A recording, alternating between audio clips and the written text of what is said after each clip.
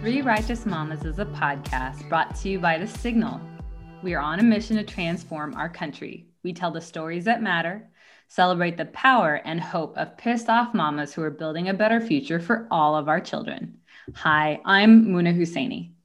And I'm Cristina Sensun Ramirez. And I'm Martha Pinkoffs. And welcome to our chat today, y'all. I got to point out my lovely shirt. Just wanted Gorgeous. to say that we hope that y'all can get your merch too. Check it out on our store. Because Mother's Day is right around the corner. And what better gift to get them? store.threerighteousmamas.com and order your gear. So I have missed y'all. I know I've been gone for a minute. Muna, we miss you when you're not here. I know. Tell everyone where you've been. We've missed you a lot. We've been like telling people where you are, but we want, you catch us all up. Yeah. So Ramadan, which is the most holiest month in the Islamic calendar, started around May 12th. And it's where we don't eat or drink during daylight hours. And I'm still working full time and taking care of kids. And then we do some extra prayers in the evening and night. And that's probably the simplest version of it. But just for my sanity and to stay married, I dropped everything that was a little bit extra so I could make it through the month. So thank y'all for giving me that grace and space.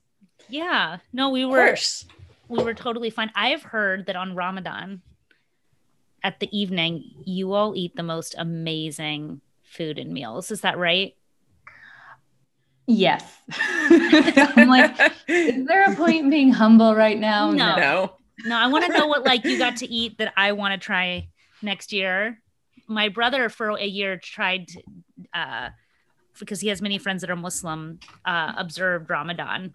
And he just told me the food was amazing because he'd go over to his friends' houses that were Ethiopian. So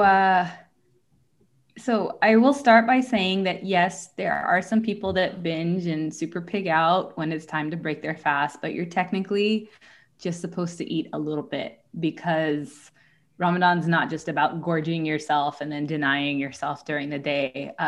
So my family's from Hyderabad in India, and we have specific dishes that, yes, we make them all year round, but they're things that we especially look forward to during Ramadan. And so in my house, we make egg rolls or samosas, but in an Indian way. So we have different fillers, but I made a whole bunch this year because I don't have time to make them every day and fry them, but made them ahead of time and froze them and froze them. See, I'm tired.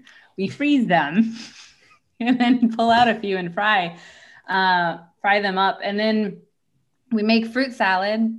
So it's all these different fruits and you just cut them up and it's a fruit salad. And the thing that makes it really desi or Indian is that we put fruit jat in it. And my best friend from middle school is always like, y'all put spices in everything, even fruits.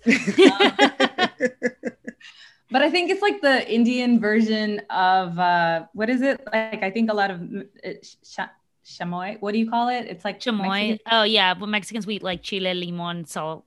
Yeah, so it's kind of is lemon. Sorry. Makes everything better. Kind of like that, but different. My kids hate it because they think it smells like fart. Oh, no. But I like it. Maybe I didn't eat it when I was younger. Am I making this sound appetizing? No, I mean it does sound good. And so, what is the purpose of the religious purpose of not eating and drinking all day? What are you trying to observe or? Yeah. So, first of all, it is a commandment in the Quran to fast, and it is something that Abrahamic faiths have in common. Christianity and Judaism also fast.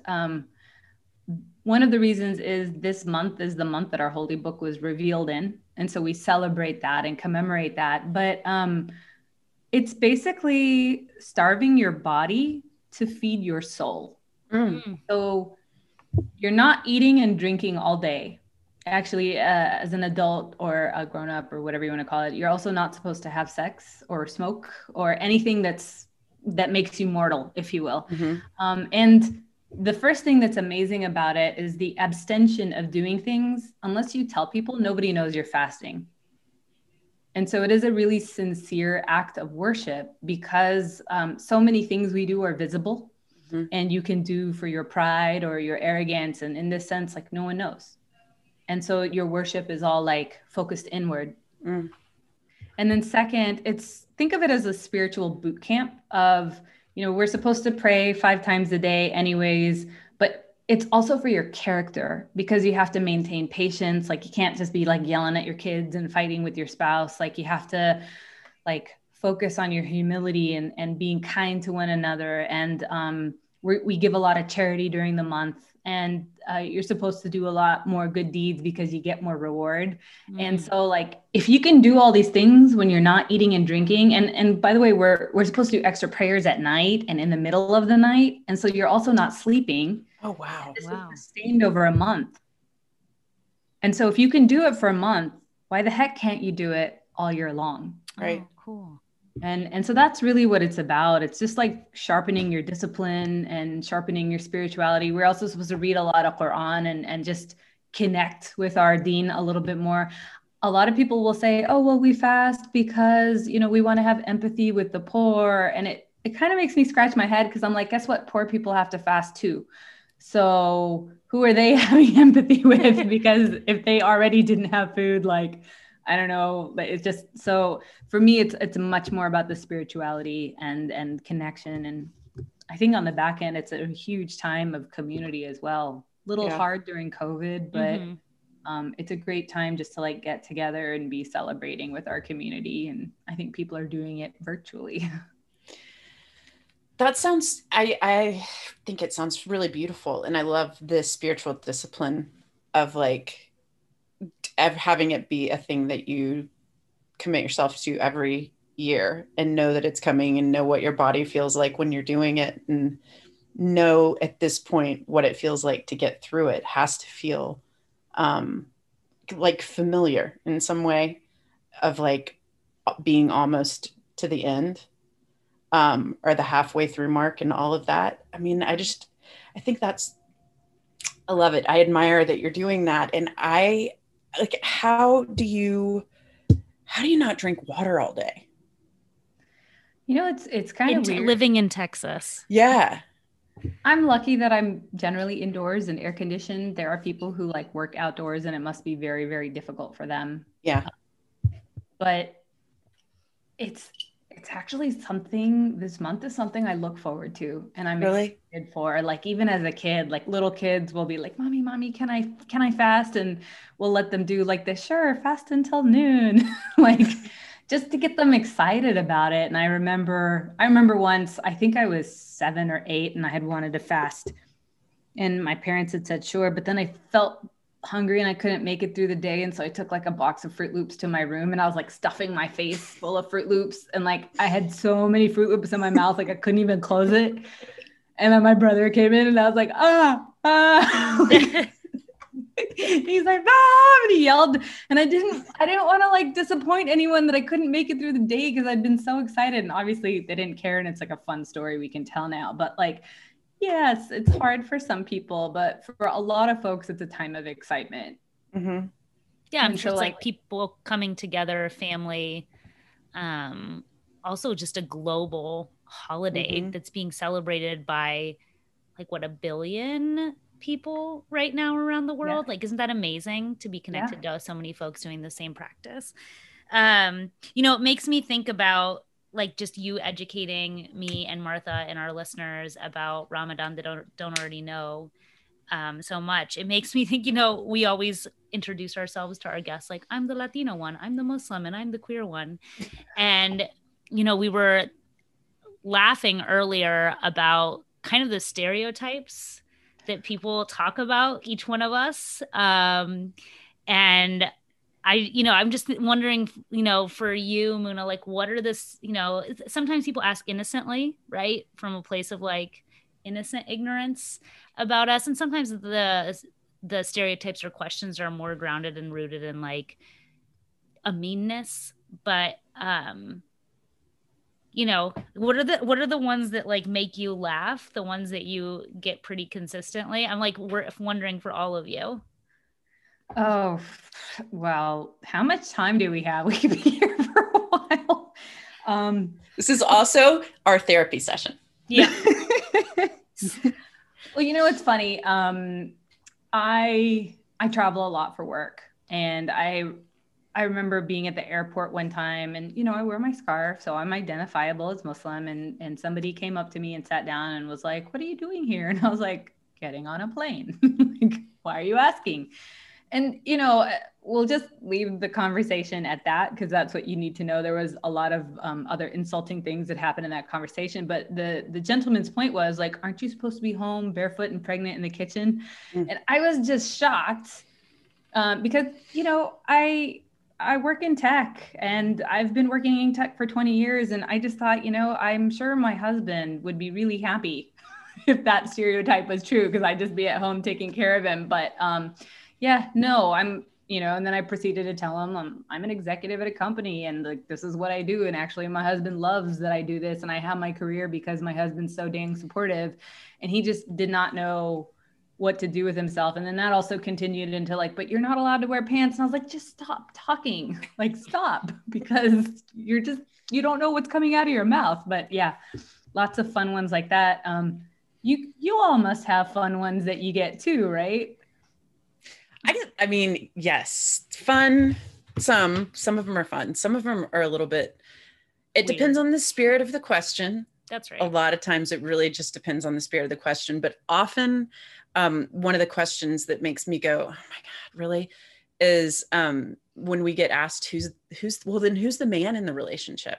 And I'm like, well, the whole point is that there isn't a dude in the relationship. We chose not to have one in here. Oh, I'll know what to tell you. Yeah, I kind of dress like a tomboy, but I'm all woman, and I don't know. It just that one can feel a little bit funny sometimes, but for the most part, I think people are so steeped in, well, but the man does this and the woman does this. So who stays home and who does the dishes and who fixes the garage when it's broken? And it's like, you know, we bust those stereotypes all the time.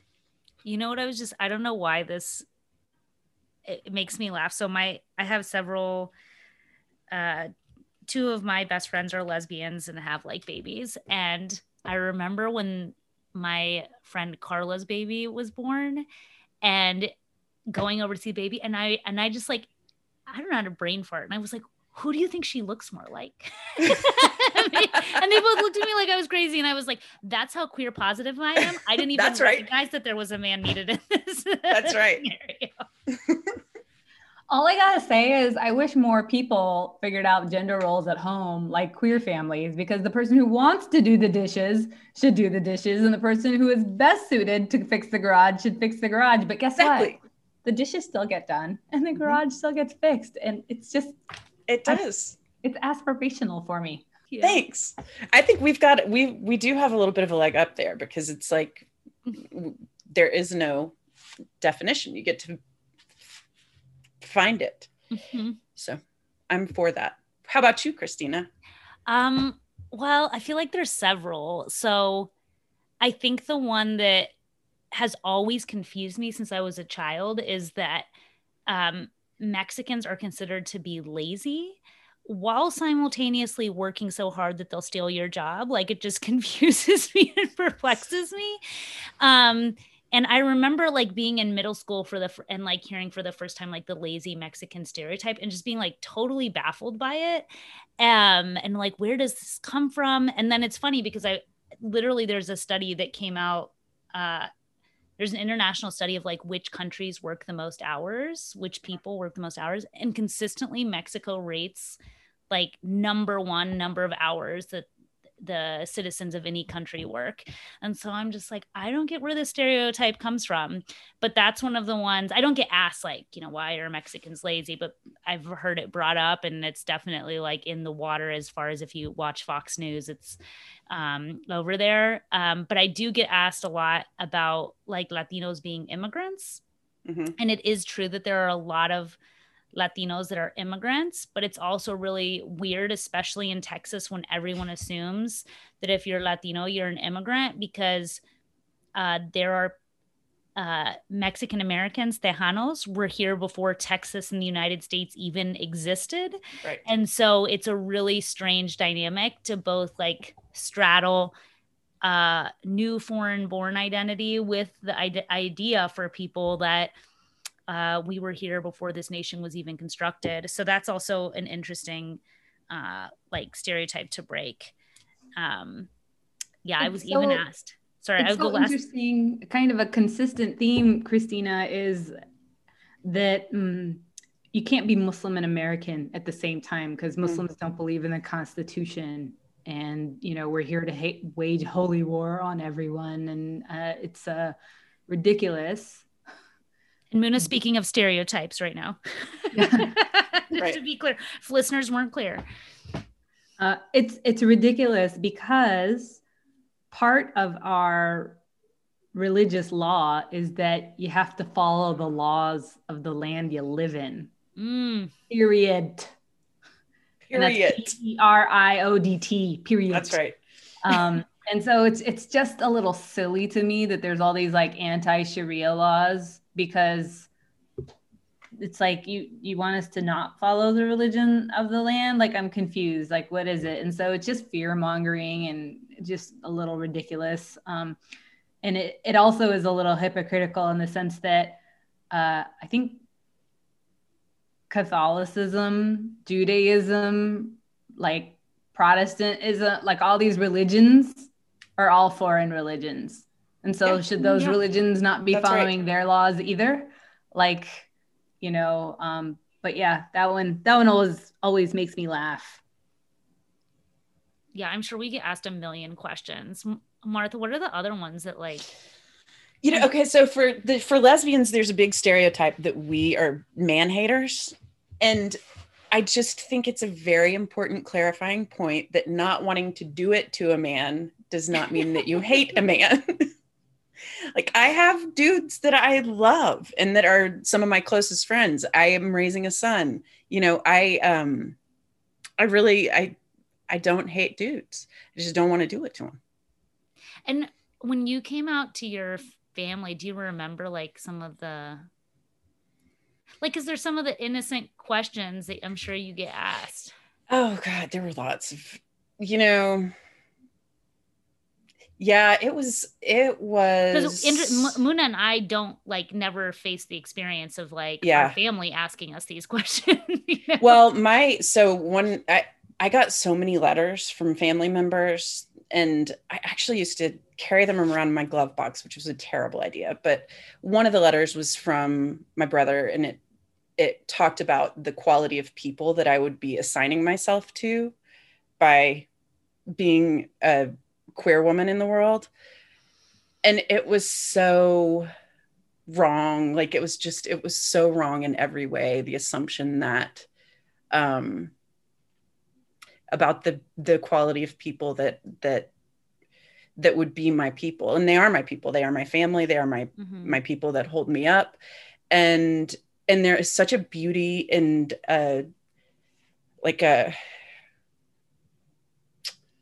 there's a toughness in the queer community that comes from that experience happening over and over again, times 1,000 times, whatever. But those little rejections from family for being different, those are super painful, but they make a really gorgeous people on the other end.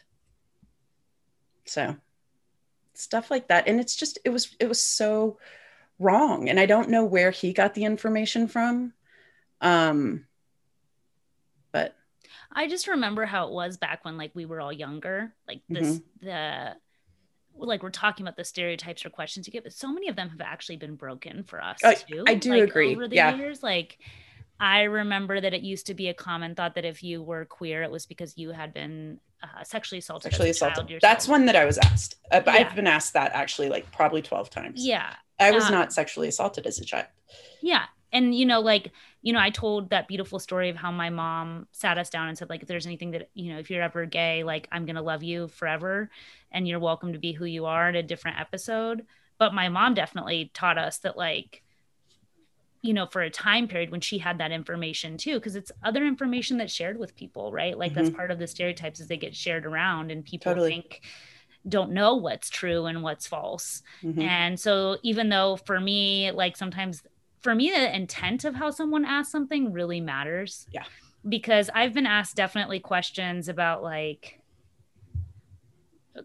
culturally Mexicans and women, and asked Mhm. questions about like, you know, and Martha and I've talked about this, aren't most Latinos homophobic, even though Latinos are disproportionately in the youngest age bracket queer. And like for me, when someone asks me, even if it's a question that's not, that could be hurtful, I appreciate when they ask me when it's not to be hurtful. They just Yeah. really want to know, and they don't know where to go get the information. Yeah. So I think it's like a line, because some people don't want to do that. But for me, they don't want to be people's teachers because it can be hurtful. But I wonder how you all feel about it. For me, I feel like oftentimes it's an opportunity to break through to someone, even though it's hard. I think it can be. I have to say that I am not always up for it. Like I feel like I'm at a place where sometimes, and I think intent is king in all of these situations, but like when somebody comes to me and wants to talk about their story of like having been a homophobe and then not being a homophobe anymore, and they're looking for my congratulations on that, I don't really love having to bear witness to that journey, because it doesn't feel like there's a real exchange there. It feels like there is a seeking of, oh, you did such a good job, way to not be a homophobe. And that I wear out on that one. But if somebody wants to be in conversation about, you know, some human stuff, like some of the humanity of what my experience has been, because it is only one experience of the queer story, I'm always happy to talk about that. Yeah, I would agree, Christina, with what you said, and Martha, what you said. Intention makes a huge difference, because I can tell off the bat whether someone is being an a-hole or someone is genuinely curious. They can ask the exact same question. Their tone of voice and their sincerity or lack of will show up really quick. And, you know, a couple things is as Martha said, sometimes I don't have the capacity either, depending on what's going on in the world, to be a font of information. We live in a time where information is available. And so then it makes me wonder, like, what's the person trying to accomplish? Like, how well do you know the person you're asking? Like, do you even have a relationship there? Or are you just being lazy and like asking them because they happen to be there? And then also, like, have you done any of your own work to do research, right? Yeah. Because if you've done some work and you're asking, like, you know, I read about this, I had a question about this or this, that's always a much better conversation to have than like, oh, you happen to be here and it's convenient for me, therefore I'm going to pick your brain because I'm bored or whatever. Because some of these conversations can re-traumatize the person in question. Like I had a coworker once, like I had a flat tire and I was like stuck at home and my husband couldn't come pick me up. And so I called my coworker because I knew he had to go by my house to get to work. So I called him and I was like, hey, can you pick me up? It's on your way. I know this is the time. And he was like, sure. And then, but I felt like something was weird and he hung up and he called me back in 5 minutes and he was like, listen, I don't mean to be mean, but I'm really scared. Like if I pick you up from work, is your husband going to kill me and kill you? Because like he was talking about honor killings and his wife had seen some like movie. Oh my God. Some woman and her daughter and like this honor killing, or I'm not even sure what the details were, but I was just so in shock. Right. But I knew he was like concerned for me and like he didn't want to do something wrong. And like I could tell that he was so like, I'm really sorry to even have to ask the question because this feels wrong, but like that's truly what he believed. And so like even though I got it, like he didn't want me to get hurt, like it still hurt me that like of course. Yeah. Somebody could think that. Yeah. But I think this is someone I work with every day for right. like a year. I think the other thing is that like there's just so little. I think there's more and more like stuff on queer folks. I think there's more and more stuff on Latinos. There's not very much on Muslim folks. Like pop culture is how people learn about different cultures, because we do live in a really segregated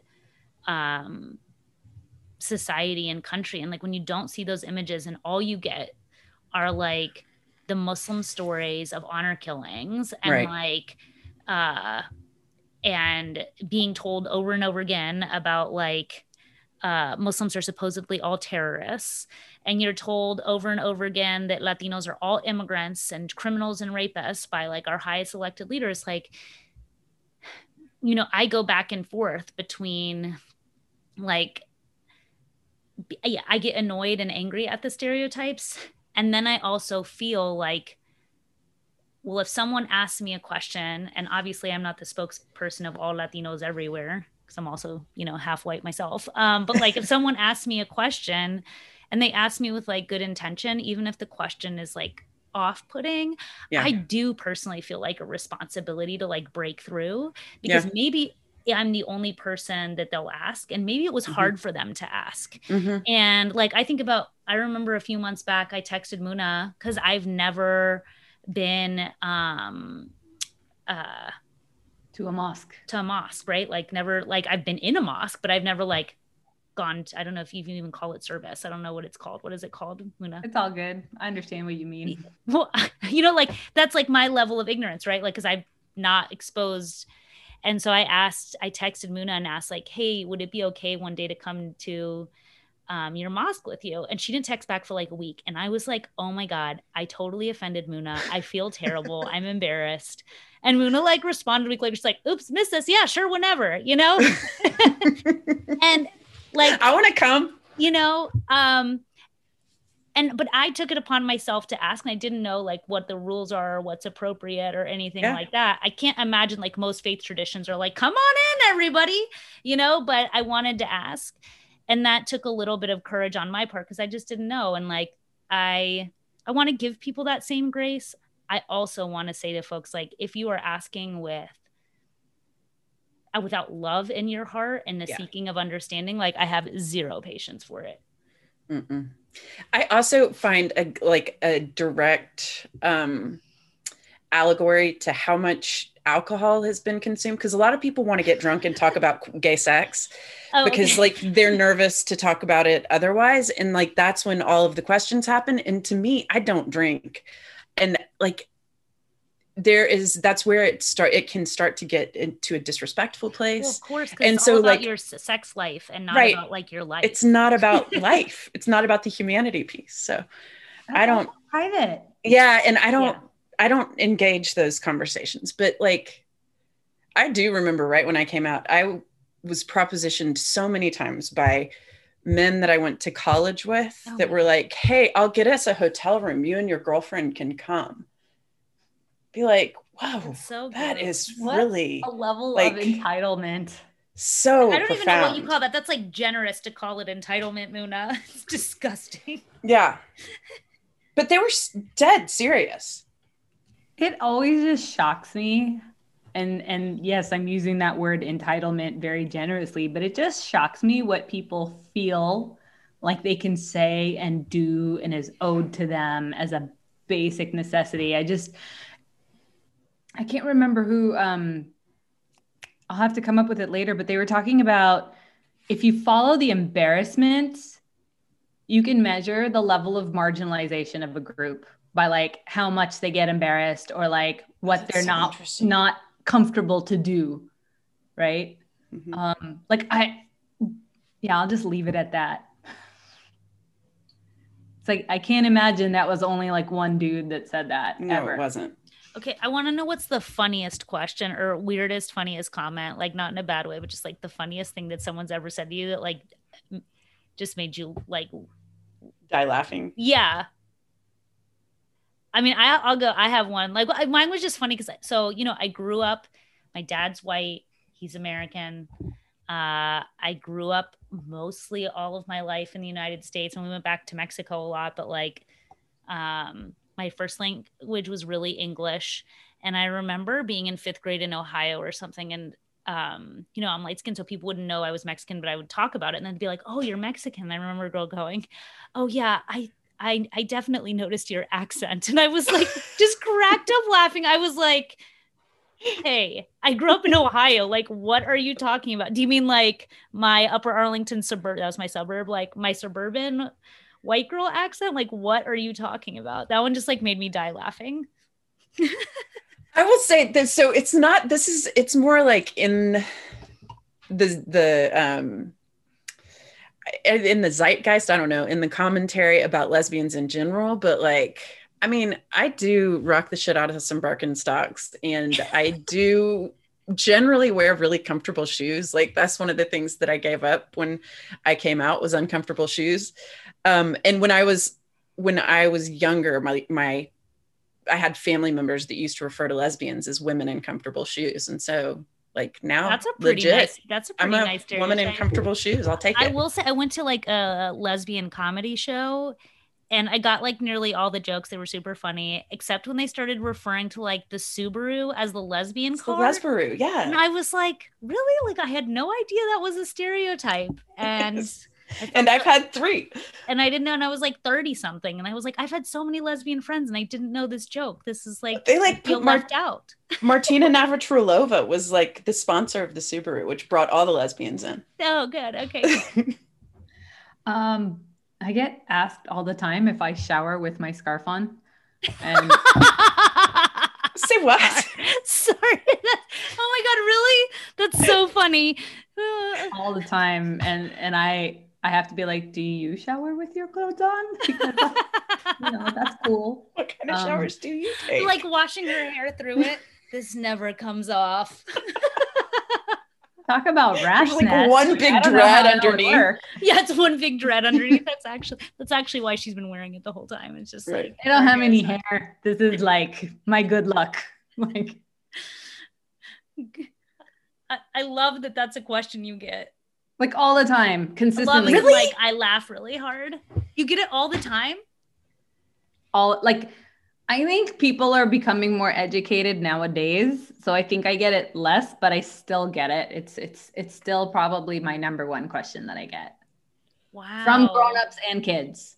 I feel like I'm forgetting some of the questions because now that I live in Texas, there are a lot less questions. When I lived in Ohio, there were so many questions, like all the time. And I'm trying to remember them. Are there food related questions? Yeah, there were food related questions. There were like literally like questions if this was back in the 90s, but like, did we ride donkeys everywhere? And I was like, that's like a Texan question. Yeah. I have to tell y'all my most favorite story ever. Okay, go do it. I was like in line at the grocery store. Okay. And, there was a Muslim lady there. And so like you've seen sometimes women wear a long black thing called a burqa or a abaya. And like Saudi women wear it in what I call penguin style very fondly, where they take you can say like neckline of the abaya because it's open down the front and they wear it on the top of their head. So it makes them look like a penguin. Mm-hmm. And so she had her face covered and she had a scarf and then she had the abaya over her head, but it was just really long. So it just makes you look like a penguin. And this little kid was in line and he saw this side. He was like, "Mommy, it's Batman." And he was so excited. And I almost fell over laughing. That's cute. Do kids ask? I had to leave because I couldn't hold it in. I was just like, losing it. What did his mom do? I don't know. I left because I couldn't stop laughing so hard. I mean, I was like spitting on myself. I kind of love that as a response. That's like with the innocence of kids, like when they just like break into a stereotype. Like it's just like that's not even a stereotype. That's just like fantastic. Like that kid must have been super excited. Batman was in the grocery store. Like, what if that's actually how the American people came to see Muslim women? That would be pretty cool. So much better. Superheroes. Well, you gotta love Marvel because they deal with all the stereotypes. And like, I know that there's like queer Marvel heroes and I think there's even Muslim Marvel heroes now. And I'm sure there's Latino Marvel heroes too. So gotta love that they've always been sort of pushing the envelope on that kind of representation. I do think that those of us on the margins are superheroes. Like, I think that the connection it gives us to each other and to like our common humanity is absolutely a superpower. But actually this reminds me of like, I'm wondering, I think you talked about, Martha, like sometimes, I don't remember which one of your kids' friends would be like, "Is that your dad?" about you, right? Oh like, yeah, totally. Yeah. It's so cute. Yeah. And I actually thought it was really sweet. but yeah, they were like, hey, River's dad, River's dad, River's dad. And I was looking around and I was like, who the fuck is River's dad? And I was like, oh, it's me. He thinks I'm River's dad. Okay, got it. But that's just sweet. It is sweet though. Like when we went to your house, we came back and I said, Santi, you know, because he started to pay attention to like family formation before it was just like whatever. And then I was like, that was so cool. We went to Martha's house and River and Townsy have 2 moms. Isn't that cool? And he's like, yeah, it's pretty cool.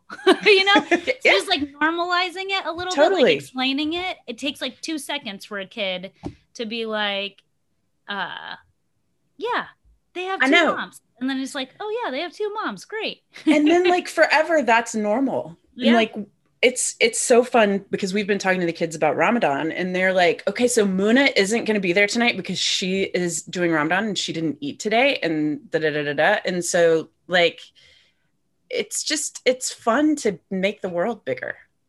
Yeah. So Martha, all I got to say is for those people that wrote you those letters, look at the quality of folks you're around now. That's right. That's right. Okay. I have to tell one more queer positive story about my mom because I think it's hilarious. Is like, my mom was so queer positive when we were young, which like totally breaks the stereotype. Busting the myth right on Mexican moms. That's right. And I remember in high school, I had a boyfriend and I was like, Mommy, can he spend the night? His name was Chris and Christina. Wait, how old were you? I was 16. So of course my mom said no. And my mom was like, no, he can't spend the night. And I was like, that's sexist. You would let my friend Janine spend the night. And she's like, and I could have sex with her. And she goes, well, you can go ahead and enjoy that because she won't get you pregnant. So I don't care.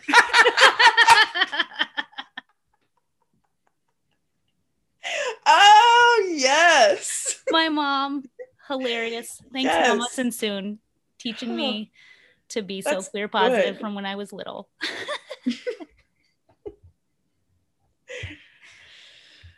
Oh, guys. It's good. Yes, I think the rules of thumb are like, you know, it's okay to have questions. Yeah. Do some research on your own. See if you can learn it through Google. Books. And then also, like, if you have a question and someone's a friend, like, you know, just ask with love and intention. And yeah, it can be scary to ask a question sometimes. But if you ask with love and intention, I think most people will understand. I think so too. And I think if you have questions for us, you can slide into our DMs and we can answer some questions for you. But it's like I'm just glad to learn that Muslims don't shower with their head coverings on. Yeah. I mean, like myth busting over here on Three Righteous Mamas. Tell you what. Mexicans don't ride donkeys everywhere. Some people do, but most people don't. Not all lesbians hate dudes. Yeah. We have educated a whole world right now. So if you have a friend that has a question about Latinas, Mexicans, Muslims, or queer folks, this podcast has answered many for you, and hopefully this can become an educational tool. I have a final question. Muna, what's for dinner? Oh, and can we come now that we're fully vaccinated? We're actually outside. So my sister actually made this Cajun chicken pasta because I think we've been doing a lot of like Indian food. And so she's like, let's do something different. And so it's a copycat of the Cajun chicken pasta from Cheesecake Factory. So that hell yeah. We are excited to eat tonight. And maybe I'll take a picture and post it with like my mug next to it. Nice. We need to see your face more. I'll look forward to it. I'll make some treats and drop them off. The other thing I was going to say is a lot of Indian treats for those of y'all who are gluten-free are really good because they're made out of like chickpea flour. And then you can get like that crunch in your life and keep your tummy happy. So I just wanted to pop that as well because we have like pakoras and bhajia and like a whole bunch of other amazing fried stuff, and there's no flour involved, and they taste really good. They do taste really good. And I'm definitely definitely sure Three Righteous Mamas can do a post explaining a little bit more about Ramadan for folks and things that they where they can learn more. Yeah, absolutely. And you know, just to round it all out, I actually do try to answer every question I get, whether I'm in the mood or not, because I would rather somebody ask me and get a real answer than ask someone or read a wrong source on the internet. Or let's be honest, listen to Fox News. Because there's a lot of bad information out there. And so I think that offer that Christina and Martha put out there about asking us questions is fully open and welcomed. And we love being in conversations with y'all. So keep it coming.